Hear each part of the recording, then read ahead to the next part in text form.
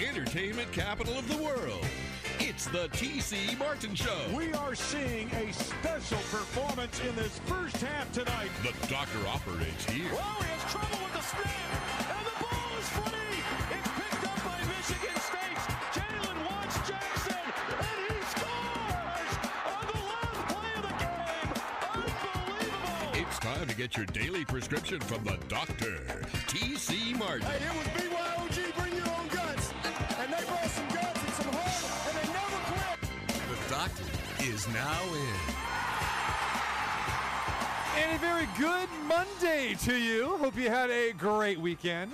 I basically had like a 3-day weekend. I appreciate Ballpark Frank, VGK Frank Harnish for filling in on Friday, a little extended weekend.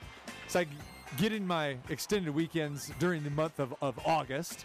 And I don't know. I usually take even an entire week off. If I do that, Stevie Slapshot, then you're going to have to really hold down the fort. All right? But usually I go see Major League Baseball during this August time, and I really can't do that. Please don't take a week off. I am no T.C. Martin. Not in my wildest dreams. He is Stevie Slapshot. He is not the Earthquake. He is out today. Brad the Believer, still on vacation. And who knows what Quake is doing today. Hopefully Quake is good. I tried to call him earlier, and he didn't answer the phone. I don't know. Well, that's it. See, he's on an extended vacation. Was he just big-timing me, you He's think? big-timing you, exactly. Wow. Yeah, exactly. Okay. See, everyone kind of has that same August approach. You know, as they used to say in baseball, the dog days of summer. Yes. See, a lot of people in our industry have that because they know you're ramping up for the beginning of the football season. And really, our calendar in Sports Talk Radio always clicks over the day after Labor Day. That's when you have new shows that start, new ideas, new promos, everything, new schedules. Does it feel completely different to you, though, this year? Because we've got basketball and hockey and baseball going on right now, and I completely forgot that football, in theory, is right around the corner. I just completely forgot that. I know, and it's hard to still fathom that we're just now getting to the first round of the NHL Stanley Cup playoffs now, because now we are finally set in, where are we? Oh, we're in the middle of August, by the way.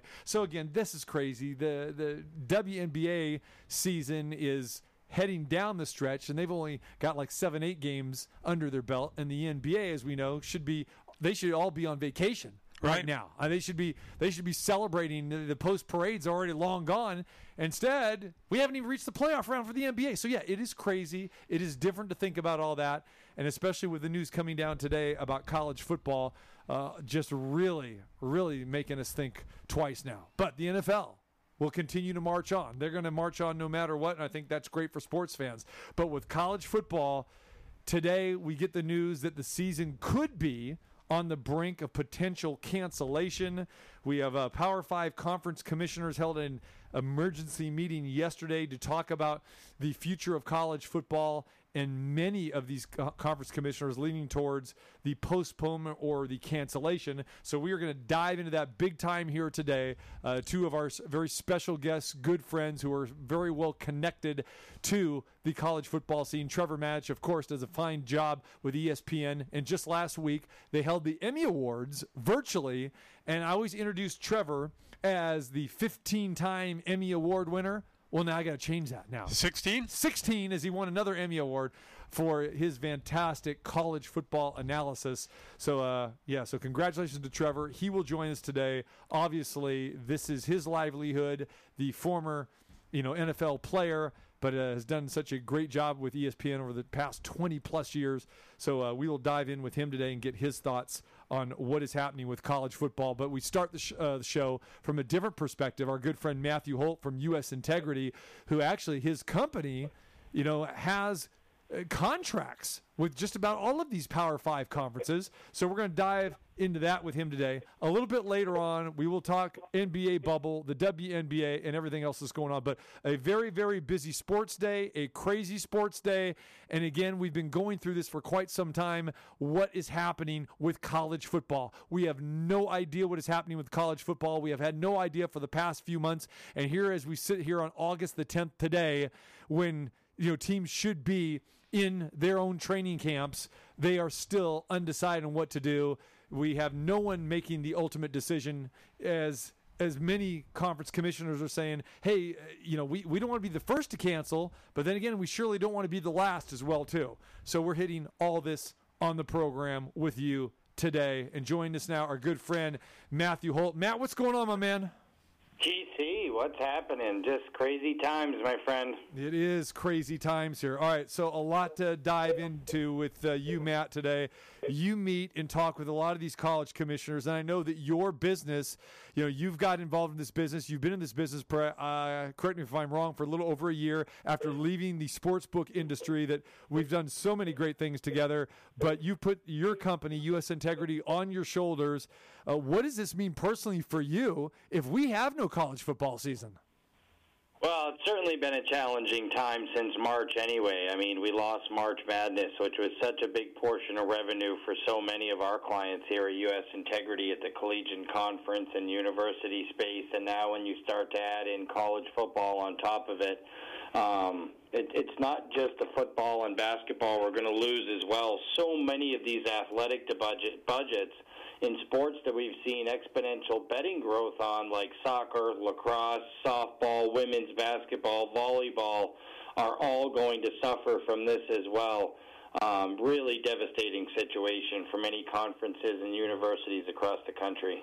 Speaking of the funding, we know that the football season really is all about television. Plain and simple. I mean, if there were no TV contracts and no multi-billion-dollar contracts, they would just play safe and say, hey, forget it, it's done.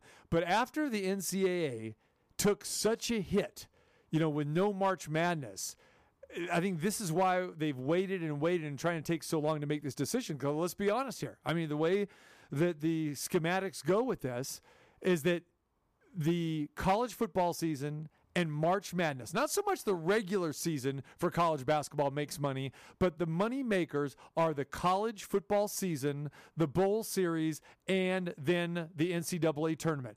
When they lost the NCAA tournament in March, it just basically killed a lot of these schools, some of these smaller schools, and even the larger schools like we talked about before. Stanford had to cut 11 of their sports. They're like kind of country club sports. And when you see a university like Stanford, who has such a deep endowment, going to that necessity of cutting sports for college football to be gone, Matt, I mean, just talk about what that is going to do coming off the heels of what just transpired with March Madness. Yeah, I mean, you just said it. Look, at most major D1 universities, football and men's basketball are the only two revenue-generating sports. And we saw an interview earlier with Scott Frost today, the head coach of Nebraska, where he said if they don't have a college football season, Nebraska will lose $80 to $120 million for their athletic budget this year. That $80 to $120 million, that funds the women's softball team, the women's basketball team, all these other smaller sports, the men's and women's across the university. So football really is the catalyst for having all these other sports across the university. Very difficult times for not only the folks that are at these universities, but for anybody involved with collegiate athletics. And to your point, the media, some of these stations, a huge portion of their fall content is dedicated to college football, and there's a lot of people that get gainful employment from that as well, and that's just going to mean more people without the opportunity to earn that revenue this year. All right, you mentioned Scott Frost, the head coach of Nebraska, the former player there, the great at Nebraska. The Nebraska governor today had some great quotes. He spoke about the safety of playing college football, and being in that environment is actually potentially safer than an 18 to 22-year-old lifestyle for these kids in general. Nick Saban also said there is no safer place for these players than on the campus of Alabama and a lot of these universities. And what he's referring to is that a lot of these inner city kids, if you send them back home, they're going to be much safer on these college campuses in this controlled environment, this controlled bubble. And I don't think a lot of people are actually thinking about that. And for me, Jim Harbaugh came out with quotes today. Trevor Lawrence came out with quotes, the Clemson quarterback.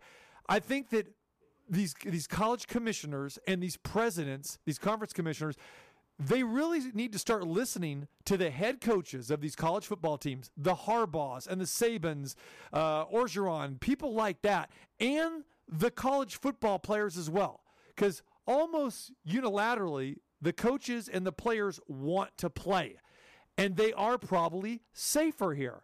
So, but it doesn't seem that their voices are being heard. So speak a little bit to all of those comments. Well, one of the big problems with college athletics, period, isn't necessarily the athletes, but the parents of the athletes. The first time a student athlete is hurt or involved in a situation, it's rarely the athlete himself looking to file a lawsuit against that university. It's the parents of that athlete always looking then to file these lawsuits. And it's hard to quantify the liability. So what's easy to quantify, or at least those numbers are readily available in many cases, is what is the potential financial loss to an organization, to a university, to a conference, and then how will that affect sports, period, on that campus moving forward and their athletic budgets?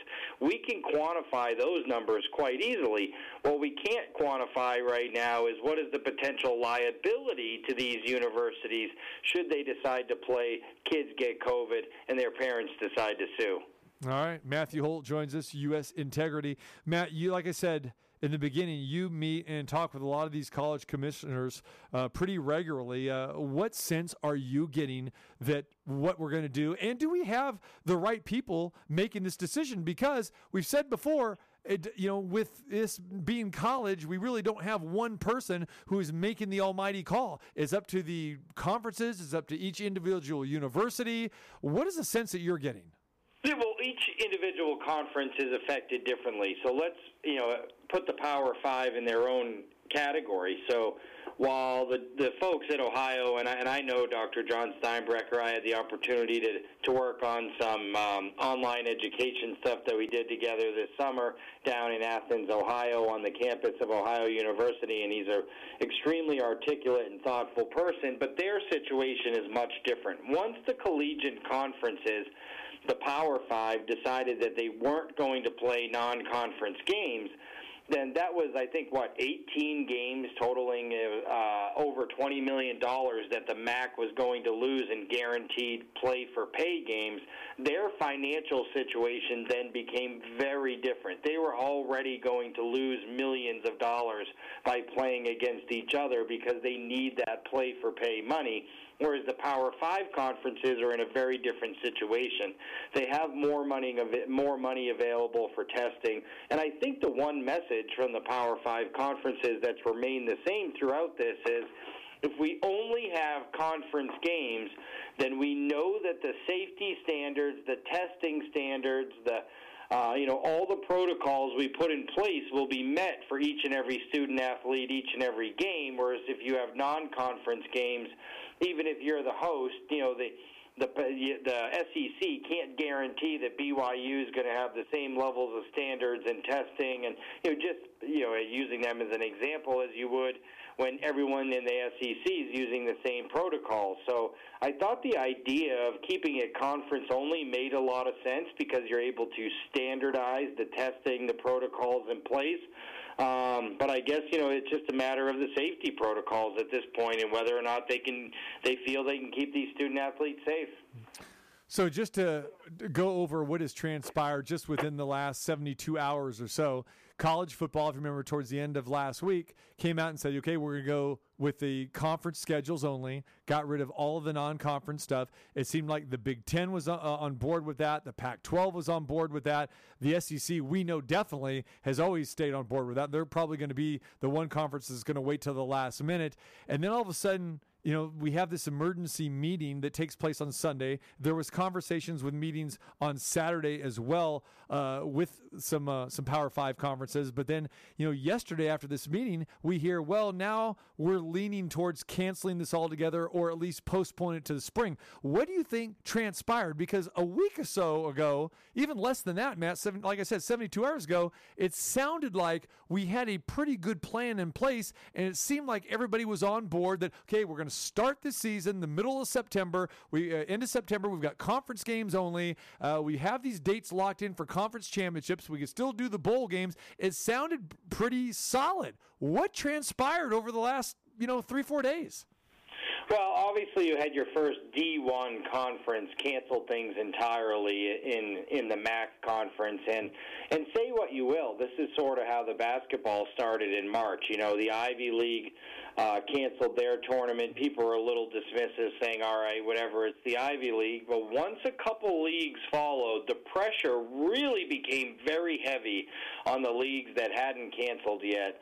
And this is the situation here. Everybody was okay with UConn canceling, Old Dominion canceling, but once you get a major D1 conference like the MAC canceling that has so many schools in areas like Michigan and Kentucky and Ohio, then the pressure starts to mount. And now you have to determine what's going to happen, because what nobody wants to happen is a whole bunch of them cancel, and you're the one out there on an island saying you're going to play, facing heavy scrutiny and backlash. So, I think it's just the same thing that happened in March is starting to happen now, where the snowball started going down the hill, and as it gained more and more momentum, it was safer to get on the snowball and ride the avalanche out than it was to stay in there and take that avalanche head on. All right, the MAC canceled its fall season on Saturday, like you mentioned. They are the first conference to do so.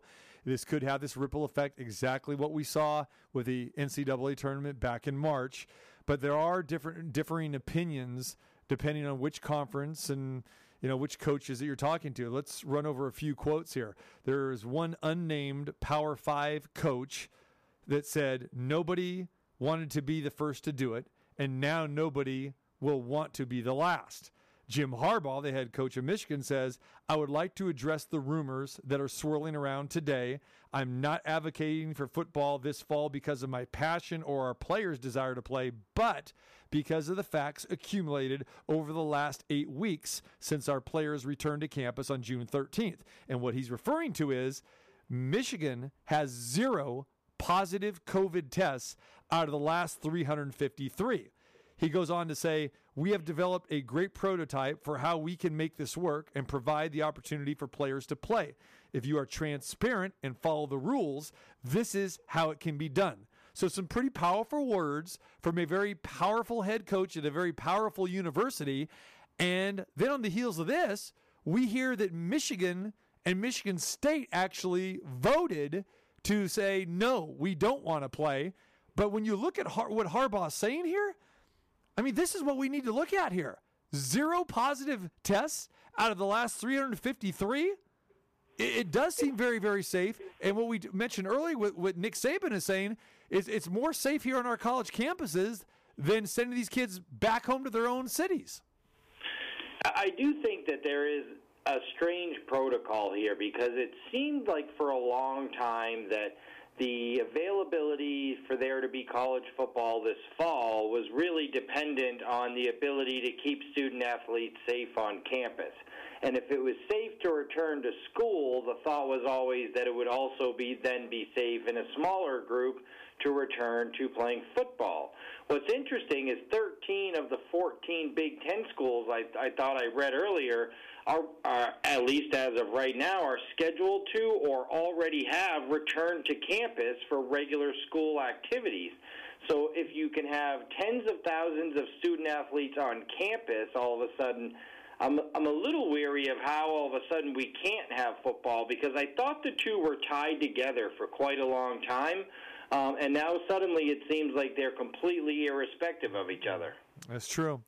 All right, what are your thoughts about just, again, no concrete word, no concrete decision-making here? It just seems like college football has just waited and waited and waited, and now they're just running out of time. Does it seem like nothing has changed within the last 2 months compared to where we are today? It does, and to put it into perspective, how much money in revenue is going to be lost. We already kind of quantified the the hundreds of millions of dollars and billions of dollars that are going to be lost by these schools, conferences, and athletic programs. But consider this from the sports betting industry and media perspective as well. There is as much, if not more, normally more, and of course there's more games, so it's not in more per game average, but more dollars wagered on a college football Saturday than there is an average NFL Sunday. And we already know the numbers we see wagered on NFL. That is a lot less handle for these sports books. That means a lot less revenue for them, a lot less opportunity for that industry to continue to hire and grow. And then same thing on the media side, where so much of that revenue and content is built around college football. Expect to continue to see furloughs and layoffs in the sports betting media and sports betting industry due to this college football-related cancellation. All right, Matthew Holt, U.S. Integrity, joins us. And again, that sportsbook background that you're talking about, let's look at us because everyone here in Vegas, I mean, they're fearful of like, what? You're going to take away college football? You're taking away my Saturday afternoons? I mean, that is definitely brutal. And we see the NFL is continuing to hang on as long as they can and just push forward here. So you talked about the economic side of that, but let's talk about the psyche here of going through a college football season from the end of August to the middle of January, basically, when the national championship game is, without any betting whatsoever or any viewing, thinking about your Saturday afternoons where you're not locked into your television here on the West Coast from 9 a.m. to 9 p.m. Yeah, I would be very wary of investing in any of those sports betting stocks right now because so much advertising and marketing spend goes into the college football season, and they've put a lot of money out already. A lot of these companies dedicated to attracting customers based around college football. I mean, the NFL is always king, but college football is the clear number 2. It's not number 4 or 5. It is the clear second favorite wagering sport in the entire country. And it's going to be a really strange thing and a financially devastating thing for so many, on so many different levels without college football this fall. And speak to the actual numbers of that, Matt. You know those numbers pretty darn well of what a average handle is for a Saturday afternoon, and then go ahead and just lead us to what kind of numbers you're looking at for college football once the bowl games hit and an entire season of college football gone. It's literally hundreds of millions of dollars every single Saturday across this country. Hundreds of millions of dollars every Saturday lost. And to put it into perspective alone, Nevada, which about 20% of their revenue comes from college football and sports betting, they do just over $6 billion. Last year they did close to $6 billion. A little over $1 billion came from college football. At the end of the day, over $1 billion in wagers, and the tax revenue off those wagers and the revenue earned will be lost just in the state of Nevada. It'll be more than that in New Jersey and Pennsylvania.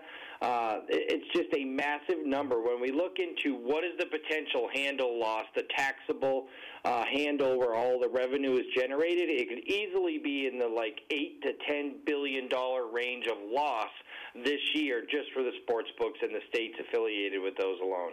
All right. So what is your feeling in regards to those people, and I'm one of them, that says this whole thing could be premature, that there is a big-time overreaction, not to minimize COVID or anything of that nature, but when you look at Michigan with 0 positive tests out of the last 353 and having these guys continuing on with their lives, these college students going to school like you're talking about, but all these athletes, and especially the ones that have a potential future to play in the National Football League, and possibly now what happens with the NFL draft going forward here. I mean, is this premature to just cut the legs off at this point in time? Or do you say maybe, hey, let's go to these training camps and let's see if people pick up this virus. Let's see what happens with a positive test at that point in time. Give me your thoughts.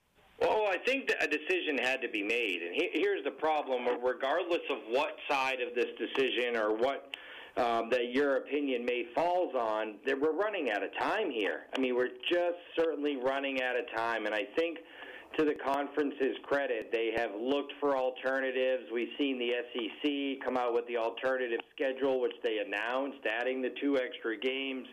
But at some point, you just run out of time where if you're going to be able to get these student athletes on campus and practicing and play games, you have to make a decision.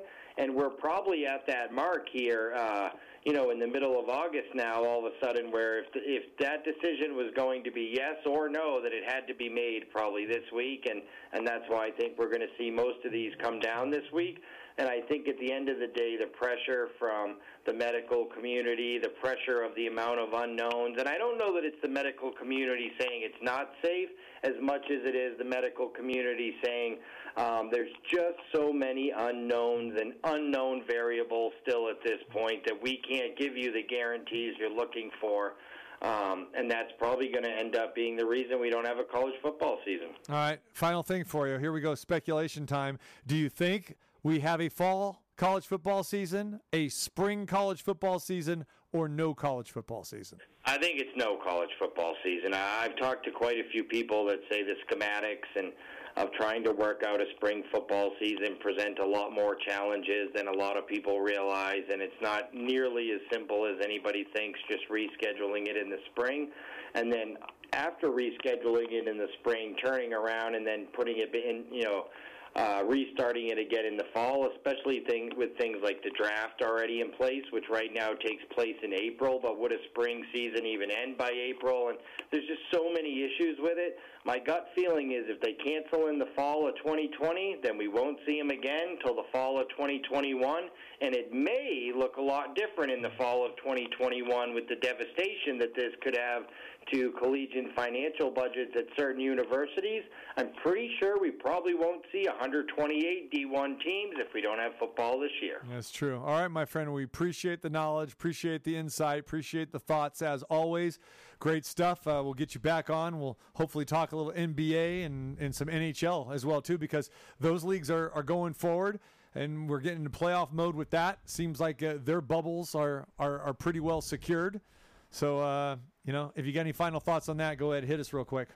Yeah, look, I thought the NHL did a great job of starting in the playoffs. I think if the NHL and the NBA both had to do them over again, they would both restart right with the playoffs, because the fact that every game meant something, the NHL's games have felt more impactful. I mean, we've had so many teams resting players in the NBA the last week, and we're seeing it in the handle numbers. A much higher percentage of the wagers going on NHL than they normally would in a head-to-head comparison. So great for the NHL. They got some great games. They got a bunch of comebacks. Every game matters. I like that idea. All right, Matthew Holt, U.S. Integrity, giving it to us from both sides, from the business model, with the college football commissioners, speaking to the betting side here in Las Vegas and the state of Nevada. All right, brother, be good. Thank you very much. We'll talk to you later.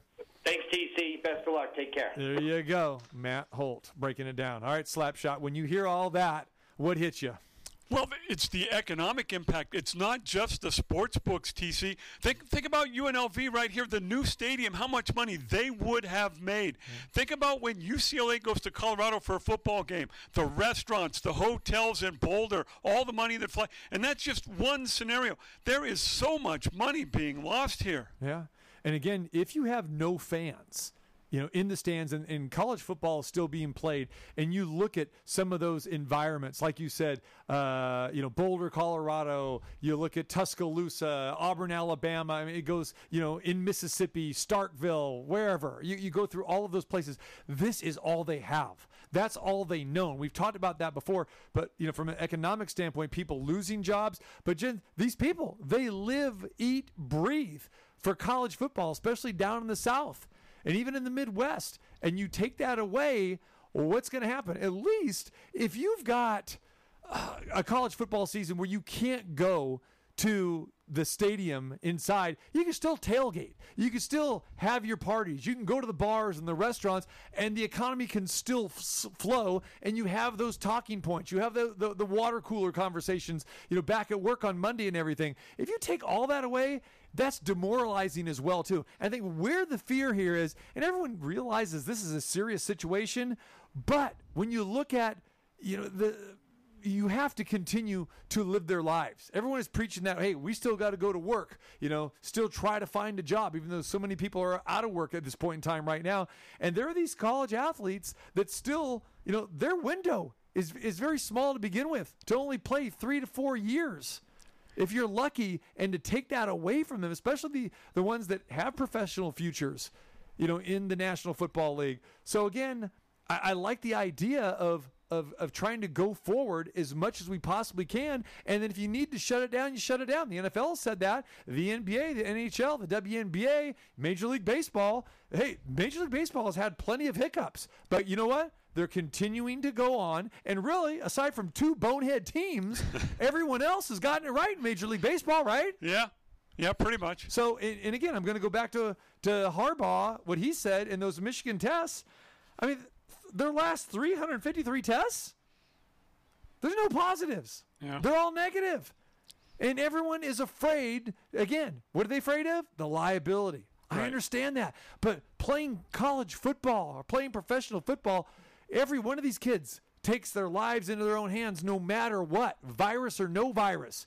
Spinal cord injuries, brain damage. We've seen that. So that's why I pose the question. Is this a little bit overreactionary? Yeah, I believe it is at this point in time. Especially take it through training camp and do the daily testing and then go from there. Do what the NFL's doing. Just plan on playing football. If you need to pull back, pull back. And I don't care if people think that, hey, that's the wrong approach. Well, that's what these sports leagues are doing. And again, it's not just for the money, but it's for the sake of getting back to a normal life and not letting this virus kick us in the tails here. Some of this stuff will never come back, TC. There are smaller schools, junior colleges, there are D3 schools that have lost their athletic programs, and they'll never come back from this. Exactly. All right, Trevor Matich is going to join us on the other side, so hang tight with that. Trevor, of course, from ESPN, the college football analyst, has been great joining us here all the time. So we are going to get his thoughts on the news that came out from yesterday and this morning that the Big Ten is talking about shutting down their football season. The other Power 5 conferences are going to come to a decision within the next 24 to 48 hours. We'll break all that down and get his thoughts when we come back. Nashville hot chicken, bold pork sandwiches, award-winning Vietnamese wings, and plenty of ice-cold craft brews. Just a taste of what you'll find at Block 16 Urban Food Hall at the Cosmopolitan of Las Vegas. 6 hand-picked restaurants from foodie capitals across the country. Fresh flavors, world-renowned chefs, and a lively atmosphere draw you in. From donuts to hand rolls to everything in between, grab, go, and get back to the game. Block 16 Urban Food Hall at the Cosmopolitan of Las Vegas. This is TC Martin, and there is no better time to get your carpets clean than now, and that means it's time to call Zero Res. Voted the best in Las Vegas. Zero Res is the only carpet cleaning service I use. The results are amazing. They clean and disinfect all areas of your home using their patented Power Water system. And most importantly, they are safe. No one cleans like Zero Res. They deep clean all surfaces, including carpets, rugs, tile, and upholstery. They are the most trusted carpet cleaner in Las Vegas. Plus, the deals are amazing. Call now and ask for the TC Martin special. 3 rooms of carpet for only $99, plus free tile cleaning of up to 100 square feet. Your home will never look better. Make that appointment and save. Call or go to zerorez.com. That's ZEROREZ.com. For clean carpet, Zero Res it. ZEROREZ. Call 840-3333. Freddy's Frozen Custard and Steak Burgers now has a new location on Rainbow near Russell Road. All the great Freddy's favorites are back, including the delicious steak burgers, patty melts, Chicago dogs, and the best frozen custard and sundaes. Freddy's Frozen Custard and Steak Burgers, now with 4 locations in the Valley. 2 in Henderson on Warm Springs and Julia Road, and Eastern near Silverado Ranch, and 2 in Las Vegas at Charleston and Decatur, and its newest location on Rainbow and Russell. Freddy's, the taste that brings you back. This is TC Martin, and you know how I feel about great food. Introducing the best European-style deli in Las Vegas. It's Cured and Way, serving the best gourmet artisan sandwiches, cheeses, and meats from around the world, along with soups, salads, and more. You can enjoy fantastic selections of beer and wine also. And now, happy hour specialty items with beer and wine. Cured and Way has a large selection of domestic and imported cheeses and charcuterie. Also serving breakfast Monday through Friday. See the menu at curedandway.com. It's Cured Way at 6265 South Valley View off of Post Road. Cured Way, your specialty food source. It's Wunderbar. Hey, Frank, what are you doing? Just a little dentistry. My tooth is killing me. Here, take this string and tie it around that door handle. What? Just do it, now. I don't think this is a good idea. And shut the door on your way out. Oh! Visit the friendly staff and professionals at Dr. Weinman's Green Valley location. For more info, go to WeinmanDental.com. That's WINEMAN dental.com. Why didn't you just go to Dr. Weinman? He's the best. Now you're telling me. This is TC Martin, and when you have that special occasion you need to look sharp, I have just the place for you to go get suited up. Visit my friends at Friar Tucks. They have the latest styles and fashion will make you look like the toast of the party. Friar Tucks is fashion forward with a variety of tuxes and suits that will make you look so good. Whether it's for a wedding, prom, special event, or just a fancy night out, Friar Tucks has you covered. Choose from an extensive selection of stylish suits, tuxedos, and accessories that you can rent or buy. You will be amazed with great specials and tremendous savings. More importantly, Friar Tucks gives you the best personalized service from a friendly and experienced staff. They will fit you to a T and give you the look you want. Check out all the stylish threads at Friar Tucks. Visit them in person at 3540 West Sahara near Valley View or go online at friartucks.com. For your next event or just to add to your wardrobe, get styling at Friar Tucks. Now, more from your favorite sports radio physician. Wow, that's the best news I heard in a dog's age. The Dr. T.C. Martin.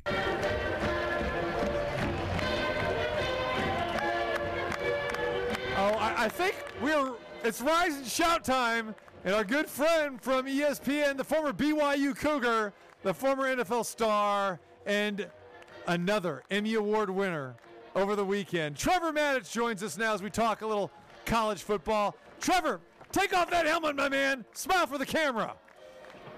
I am smiling big all through my plastic face shield that I will have to wear if all of football is not canceled. That is true, my friend. That is true. All right, so a lot to cover. But before we dive into that, we had the Emmy Awards this past weekend, I believe, and we had to go virtual, but that didn't stop you from collecting some more hardware. Tell us all about it.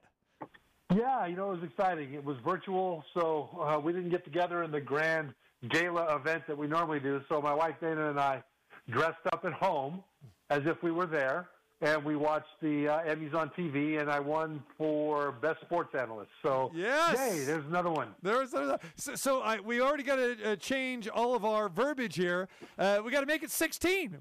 That's it, not 15 Emmy Awards. It's 16 and counting. And will this one end up in the closet as well, in the box with the rest of them? I have already cleared off the space in the closet where this Emmy in its box will join the others. You are so modest, my friend. So modest. Well, what am I going to do? I'm going to line up 16 Emmys in my living room and stand in front of them and say, wow, look at me, I rock. It's like, no, I appreciate it, man. I'm honored that my peers would honor me this way and recognize my work. At the same time, at some point, my wife really wants to put them up, and at some point she'll win. But for now, it's the closet. There it is. Trevor Matich, the humble one himself, and a fantastic job. No one does it better from a college football analysis. We see him on ESPN and appreciate his friendship, appreciate your time for joining us here because I know how busy you are, and especially today, Trevor. So let's recap again what we know so far. College football season on the brink of potential cancellation or maybe postponement. We'll see here. Power 5 conference commissioners held the emergency meeting yesterday to talk about this.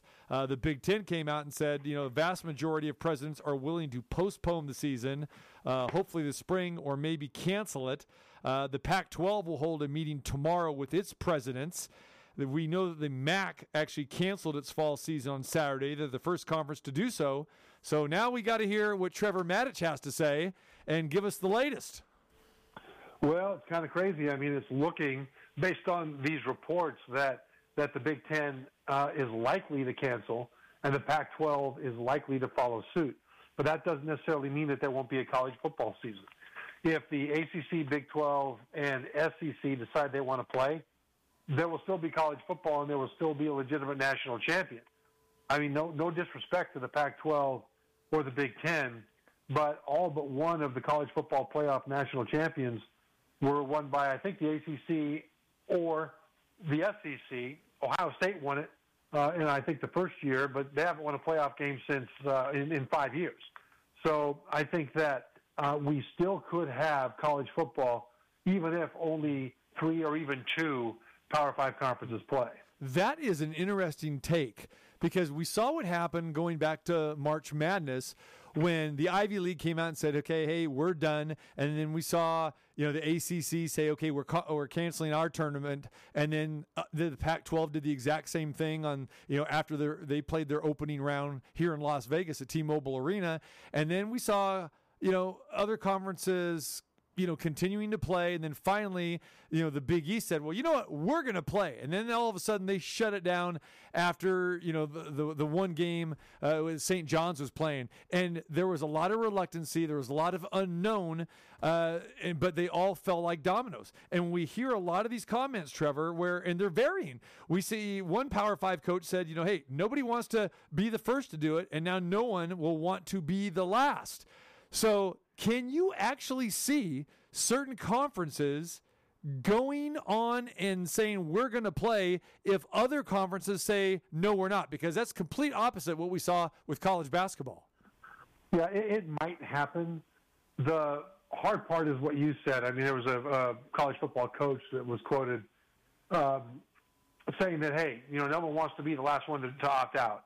And that is important because of liability and because of perception.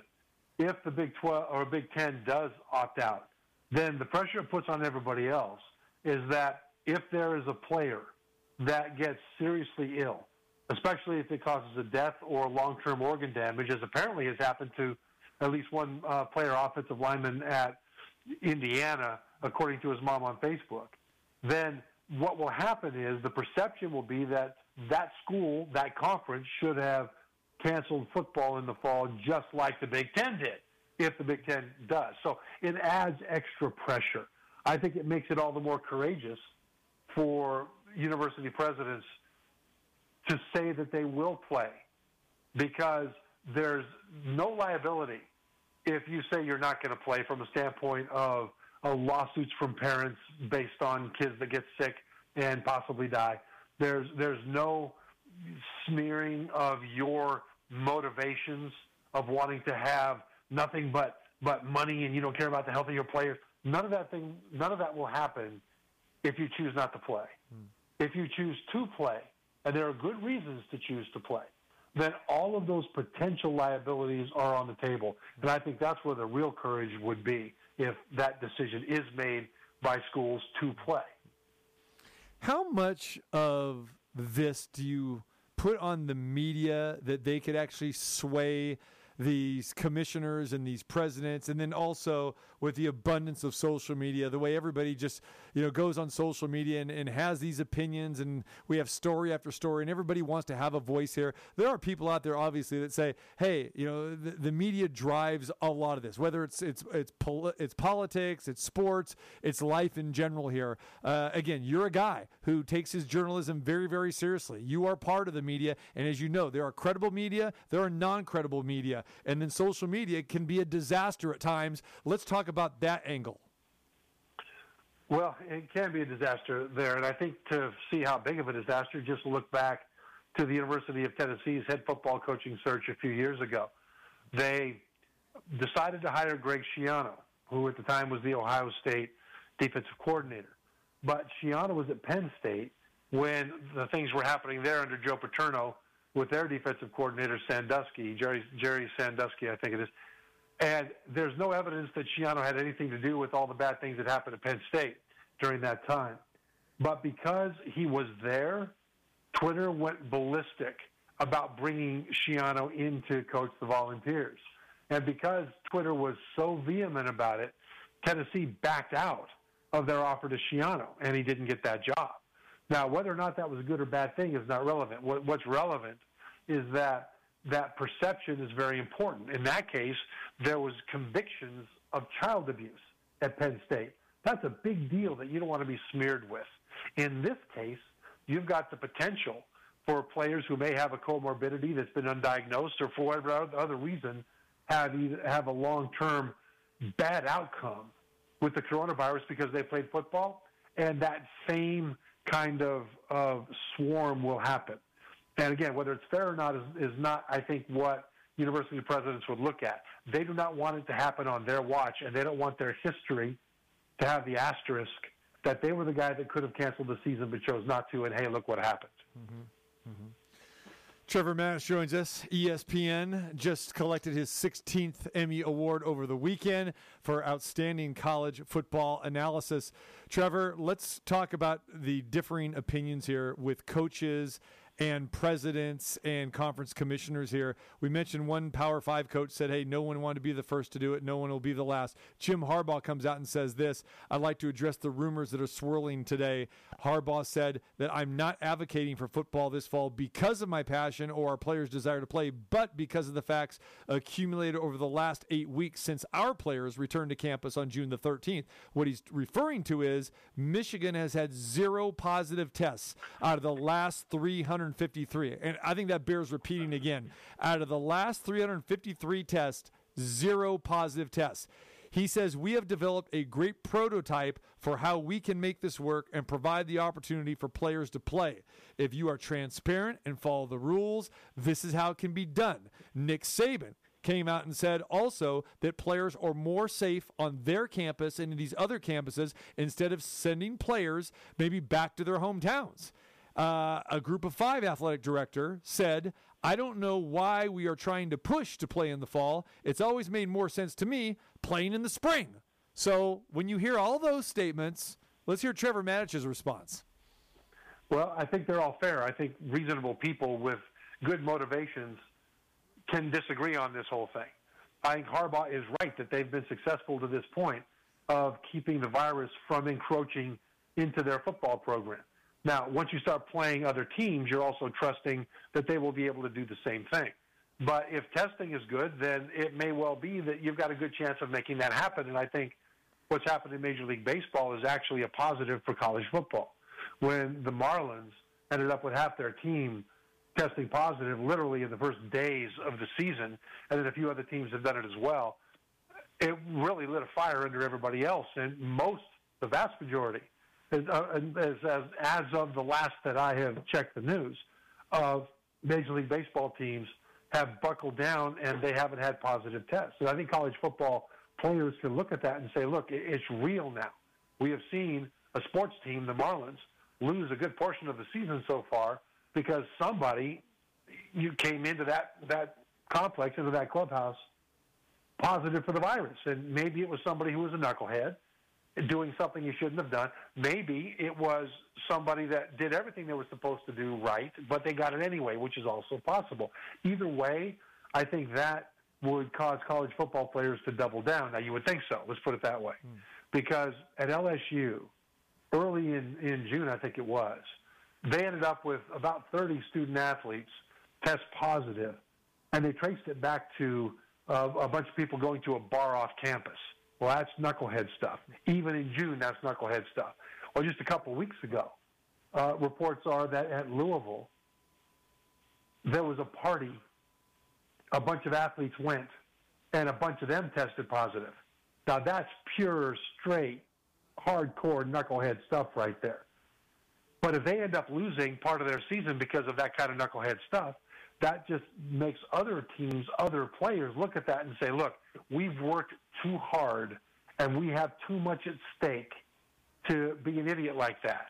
And there are some colleges right now that are putting up their players in hotels to kind of put them in sort of a semi-bubble. I think there will be a move to have players study online in their academic complexes and maybe have tutors that are tested as much as the players come in to help them.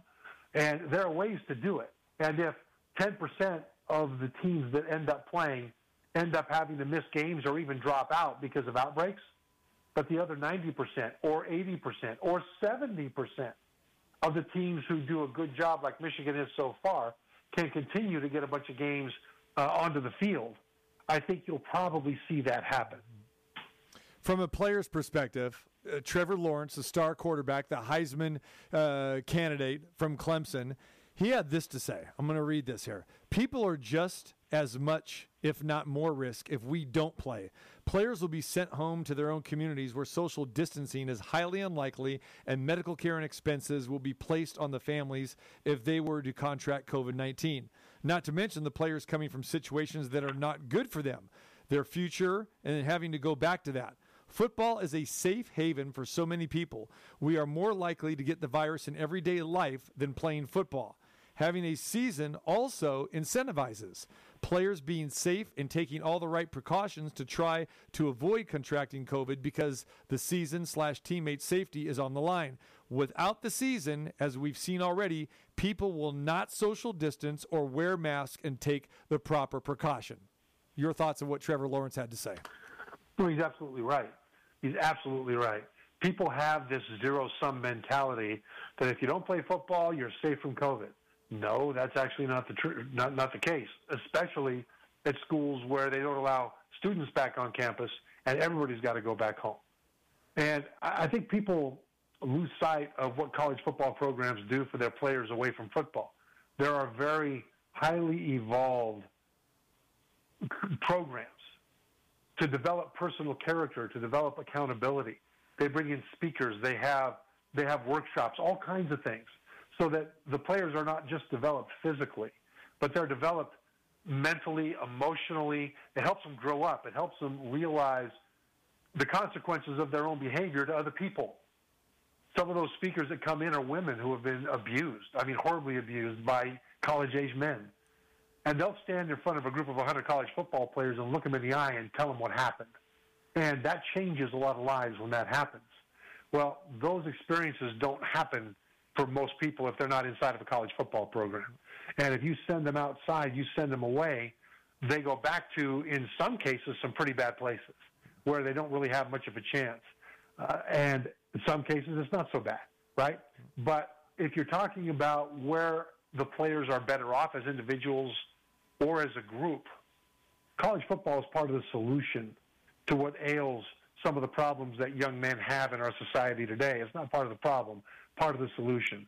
And if you take that away, you add other issues that might offset what you might benefit by not having them play and be at risk for contracting COVID. Mm-hmm. Trevor Matich, ESPN college football analyst, joined us talking about college football. Will we have a season or not? Trevor, let's look at it from this standpoint. We just talked about what Trevor Lawrence had to say, and other players are also very, very outspoken, saying, hey, we want to play. All right, so let's go with this angle here. Why can't we take the approach of going to training camp, seeing what happens, see if those Michigan numbers hold up everywhere else, and take the NFL's approach on planning on playing and then always come to a stop? That's what Major League Baseball did. That's what the NBA said they were going to do. And hockey, let's go forward and see what happens here. Should we listen more to the players? Because they're sounding more and more unified that they want to play. Coaches want to coach. What should we do here? TC, I think that's a great point because there are a lot of conflicting interests. The liability lawyers that are advising university presidents have one perspective.